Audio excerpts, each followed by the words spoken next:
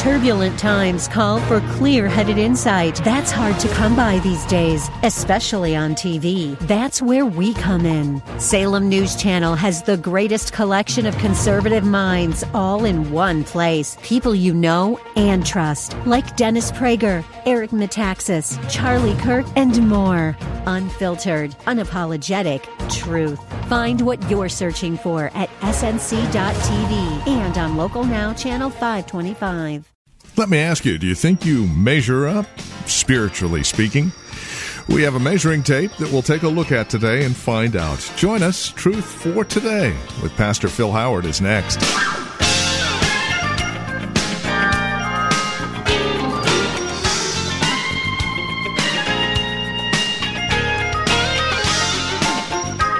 The ministry of Valley Bible Church here in Hercules. Welcome. This is Truth for Today. We're continuing our series called The Measure of a Man, and really it's the measure of any person who finds themselves in Christ. So how do we measure up? And what tape measure do we use to find out how we measure up? Well, these are questions we're answering this week and next as we continue our series, The Measure of a Man. Join us. We're in 1 Timothy chapter 3 and verse 20. With today's broadcast of Truth for Today, our teacher and pastor, Pastor Phil Howard. Are you contentious? As much as the peace is based on you, will there be peace? Romans 12, as much as it lieth within you, live at peace with all men. Now there's some people you're never going to have peace with. He even said that can happen in marriage. He said, you might as well build a good attic than to live in the house with a nagging woman, for a nagging woman is like the dripping of the rain. Doom, doom, doom. And it's like one of those Korean torture scenes. Doom, doom. Yes, I'll do anything. Can you imagine? Every time rain hits a guy, he says, that's my wife. Now, Solomon knew he had 1,000 women that could be gripey at one time. And so he wrote the proverb. Contentious people. Earthly wisdom leads to strife. When you're operating off a selfish ambition, James 3 says, you'll always be getting in a fight because you're not getting your way. If the goal of your life is to always get your way and not God's will, see here Jesus is going to the cross and Peter doesn't like this cross path. He uses the sword, but Jesus said, oh no, it's okay, Peter. It's okay. It's in the will of God. This is the will of God for me. I'm not living to do my will. I told the Father I'd do His will. And when you're doing the Father's will, you've got confidence no matter if it's through the water, through the flood, through the storm. You say, it's okay. I'm not contentious about doing the will of God. Matter of fact, my peace is from doing the will of God. I have inner peace. You can't hurt me in the will of God. You may kill me, but I've done the will of God, even as they killed Peter. Bitter and angry people, they, according to Hebrews 12, look at this verse. This is quite a verse. Hebrews 12, verse 14 and 15. Verse 14 and 15. Pursue after peace with all men, and after the sanctification or the holiness, without which no one will see the Lord. Very interesting to be holy. If you don't get a certain kind of holiness, he said, you'll never see the Lord. See to it that no one comes short of the grace of God. How could you come short of it? Are there believers coming short of God's grace? Absolutely. Why? That no root of bitterness springing up cause trouble, and by it many be defiled. That there be no immoral or godless person like Esau, who sold his own birthright for a single meal. He warns us as believers, beware of immorality, beware of the bitterness that replaces peace. Are you pursuing peace and holiness? Have you ever been a peacemaker? Blessed are the peacemakers, for they shall be called the sons of God. Have you ever helped somebody to save their marriage? Have you ever helped some children to be reconciled to the parents, or parents reconciled to the children? Have you ever seen somebody disadvantaged in a weakened position and you came in as the middleman and brought about fairness? Have you ever protected the disadvantaged? whether it was racial or social. There is nothing as sweet this side of heaven as bringing people together to have peace and reconciliation. And we ought to be God's agents of peace. We are not the contentious, we are the glad. And I think of Gandhi, and that Martin Luther King studied Gandhi, how he'd done in Africa and India in peaceful, non-violent ways to bring about change. Guess what? Gandhi succeeded, and so did King. They learned we won't win it by violence, we won't win it by shooting, we won't win it by killing. We'll do peaceful demonstrations for what's right. And the whole nation said they were causing rebellion, but they were peaceful. They were claiming their rights that were being violated in the nation. They didn't hit it. You never have a picture. King never hit anybody. He got hit. Whether you like him or not, he was right. He was right.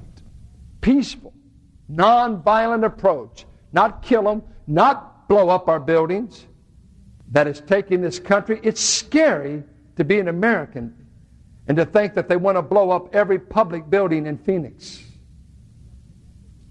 And we got the weapons and the films of how to do it, because it's our right to blow up public buildings. We want this country to be run the way we want. And if it's not, we're going to kill somebody. That's a violent culture. And we live in such a culture. But we must not be violent. We must not be contentious. What he tells us to be is to be gentle. And let's look at that. Look at that term. He must be gentle. Not pugnacious as a bulldog, but gentle. This is a hard term to define. Would you bear with me while I try to give you a handle? It's hard. There's so many words used to define this word gentle. You wonder, what does it mean? Let me try. Sometimes people associate it with the word for meek, but it has four key ideas in the word. They can't define the word in the Greek, epekia, unless they use four different terms. And here are the terms. It means to be reasonable. It means to be considerate. It means to be moderate. It means to be gentle. So it's the kind of gentleness that is reasonable. It's the kind of gentleness that knows when to yield. It was used of law, that it was used of those who were judges, and the Latin terms they used was clemency and leniency. That the cold law would say it's this way, but a man that was gentle as a judge would find common ground. It was this way. God could say if an ox is in the ditch on the Sabbath, though I don't want you to work on the Sabbath, God's reasonable, God's yielding. It takes a lot of work to get an ox out of a ditch if it's in mud. Have you ever seen cattle in mud and bogged down? I would imagine ropes, men, sweat, push, shove. It wouldn't be easy to always get an ox out of the ditch on the Sabbath. But God knows when to yield the law. God knows when to yield. Psalms 86 says God is gentle, so gentle that He forgives us our sins. It was used of those in authority, that when you have power over those under you, it can be brutal, it can be harsh, it can be dominating, but when it was used of a gentle ruler, it meant they knew how to be soft, yielding. They knew how to give leniency. They knew how to be kind. The word that's associated with this word, pros, was a word that came from the Greek meaning friendly. So friendly treatment of others. Gentle treatment. I believe it was J.B. Phillips who translated the word one time, sweetly reasonable. I like that. Sweetly reasonable is what a gentle person is. Sweetly reasonable. Let's look at how it's used. Follow me, would you? 2 Corinthians. 2 Corinthians 5. Rather, chapter 10. Just follow me with these verses. You'll see how it's used. 2 Corinthians 10. 10:1. Let's just latch on to sweetly reasonable. I think that will help us have a handle. Listen to Paul. Now I, Paul, myself urge you by the meekness and gentleness of Christ. I who am meek when face to face with you, but bold toward you when absent. And he goes on. But I'm beseeching you, I'm urging you based upon some things in Christ. He's meek, he's friendly, he's under control, and he's gentle. He's sweetly reasonable. This is a picture of our Savior and of our God. Now, look at what he says over in Philippians chapter 4, verse 4. Rejoice in the Lord always. Again I will say, rejoice. Let your forbearing spirit, there's the term, sometimes it's translated forbearance, sweetly reasonable. Knows when to yield. Yields by forbearing. Let your forbearing spirit be known to all men. The Lord is near. A forbearing spirit, a gentle spirit. Can't you appreciate that this could be one of the favorite terms people look for in those who lead them? Someone who understands, someone who's gentle. Look at 2 Timothy. 2 Timothy 2, how we're to respond to people who are giving us a bad time. 2 Timothy 2:24, verse 24, and the Lord's bondservant must not be quarrelsome, but be kind to all, able to teach, patient when wronged, with gentleness correcting those who are in opposition, if perhaps God may grant them repentance leading to the knowledge of the truth. Sometimes we're told to teach when we're getting a bad treatment. Someone's opposing us. Someone wants to quarrel. Someone is contentious. Someone is out of sorts. And he's telling the servant of the Lord, you be apt at teaching, but in your style be gentle. Be sweetly reasonable. Be forbearing. Be willing to yield as much as you can and still hold on to the truth. It won't always be easy to teach some people, he says. They'll want to quarrel. Fight over words, fight over something. And so he tells the servant of God, be willing to be gentle. Let me quote to you how this word was used. I quote Aristotle. I know he's not commonly quoted in this pulpit, but Aristotle said this about the word. The word means to pardon human failings. It means to look to the lawgiver, not to the law. To the intention, not to the action. Have you ever had something that when you did it, it came off so bad you were ashamed you did it, but you started out with a good motive? That it just didn't come off right? You ever had that happen? That, you did it and just said, bad, but you had a good motive. And so that this kind of person, Aristotle says, they can look at the intent, not the result. It may have been a flop, but they have the ability to look at intent. One time I remember just the intent was to have fun with my wife, throwing a bag of ice back and forth like this, maybe 5 pounds of ice. If you throw a bag of ice hard enough, it gains momentum. And it gained momentum and came over, and all of a sudden a glacier was on the side of her face. I was having fun. The intent was fun. The end result was not fun. I nearly crushed in the side of her head just on a joke. Boom, boom, boom, boom, boom. And but now a strict person, no allowance. Can't you see a dad just eating somebody up alive over that? It looks at intent, not always the action. To the whole, not to the part. To the character of the actor in the long run, not in the present moment. Everybody wants to tell us David went to bed with Bathsheba, and they say that's the man. It absolutely is not the man. It's the exception to the man. David was a man after God's own heart, and he was right before God, except in the matter of Uriah the Hittite. God doesn't remember him for adultery. He remembers him for his whole life. But everybody outside the church, boy, I know that David man. He stole another man's wife, and he brought great disgrace upon God. And he earned the disgrace, but God doesn't write it down that way. God doesn't say, come here, adulterer, David. He never calls him adulterer that I know of. He did call him a murderer because he killed Uriah, and he should never have done that. And he was wrong in the adultery, and he buried 4 boys over it. He paid. Believe me, he paid. But sometimes people only remember where we blew it. They never remember the whole.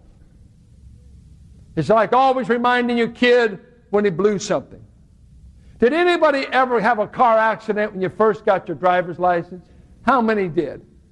16. Anybody? I did. 23rd Street, across from Scalise, riding with my sister Ruth right back there. Riding, I look at Scalise, the car stops in front of me. I'm in a brand new 58 Fairlane Ford, and I hit him. Scared to death to come home. It wasn't my dad, it was Hazel's car. I mean, 60. How do you explain you had a wreck and you've only had your license a month? You've been racing. You've been you're ready. There was sweet reasonableness, thank the Lord. But can you imagine? We go off on these kids because we forget being 16.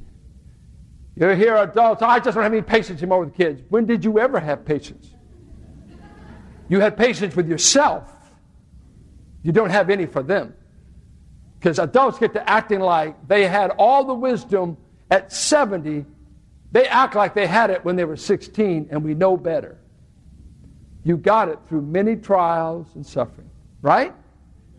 So we say, kid, I don't have any patience for kids. We know, because you acted that stupid yourself, and you don't want to see a repeat. See, I don't have time. I used to preach a lot of youth camps in this church. I don't have the courage to preach another youth camp. If they come out with the grunge look and heavy metal, so that's not on your life. I do not want that stuff that is not even, I don't want to be back there. I'm glad I was a teenager and survived it. I like being up here in the mature, godly years. But you'll get people, no patience for those down here. They're just not sweetly reasonable. They don't have no understanding. No understanding. Well, I want to read one verse, then close. This is too convicting. Hebrews 5. Look at Hebrews 5. Who's the gentlest person you know? Well, I'd say Jesus. He's the gentlest person I know. My God is the gentlest, meekest person I know. And He's got all power. I mean, He's going to burn up the universe someday. He's going to pass away with fervent heat. He's going to judge all of His enemies. But He's kind. He's gentle. Now listen to what He did. Hebrews 5:1. For every high priest taken from among you is appointed on behalf of men in things pertaining to God, in order to offer both gifts and sacrifices for sins. He can deal gently with the ignorant and misguided. How come? He can deal gently with the ignorant and misguided. How come? Since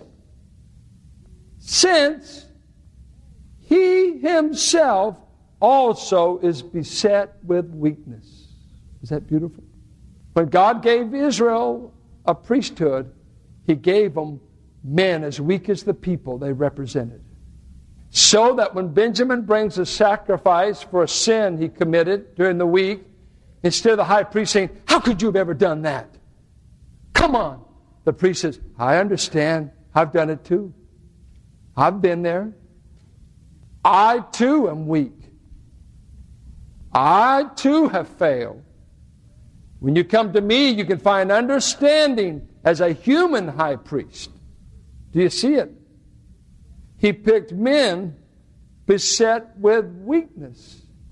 Now, look right up the page, chapter 4, verse 14. Since then we have a great high priest who passed through the heavens, Jesus, the Son of God. Let us hold fast our confession, for we do not have a high priest who cannot sympathize with our weaknesses. He doesn't say they're right. He says, I sympathize. I understand the human condition. But one who's been tempted in all things as we are, yet without sin. Let us run away from him because we're scared to death. Oh no, let us therefore draw near with confidence. And that means freedom of speech. A child scared to death of the parent won't learn to talk. That's why some kids are frozen at the mouth at home and chatterboxes away, because at home they don't get to be listened to. They have no confidence. Let draw near with confidence to the throne of grace, that we may receive mercy and find grace to help in time of our need. Brethren, if anybody be overcome in a fault, you who are spiritual in gentleness, restore them, considering yourselves, lest you too be tempted. I think it's why leadership in a church has to have a certain amount of age. I can't think of many real tender guys in their 20s. They think they are, but you can't believe what 20 years can do to you. 20 years of living. Being beset with common weaknesses, having some common heartbreaks, some common ailments. It brings you to the people that says, you know what we've all got in common here? I'll tell you what we've got in common. We're all weak. We all need gentleness. We all need sweet reasonableness. We all need Jesus. That's what we've got in common. I don't think there's a strong man in the building that's strong enough to defeat the devil in his strength, strong enough to whip cancer in his strength, strong enough you can go to heaven without Jesus. How weak can you get? Weak enough that Proverbs says, trust in the Lord. And you know what that means? I'm going to demonstrate it. I did it in my prayer time. It means this, right here. It meant to put your nose on the ground and your hands stretched out. When you said you trust God, it means God can put His foot on your neck. Say, Lord, I have no defense. I'm trusting you. If you don't raise me up, I'm history. If you raise me up, you bless me. I'm weak. I'm trusting you. I'm rolling over my burdens on you. And God says He wants to make you and I gentle people. I think gentleness is a sin of the Spirit.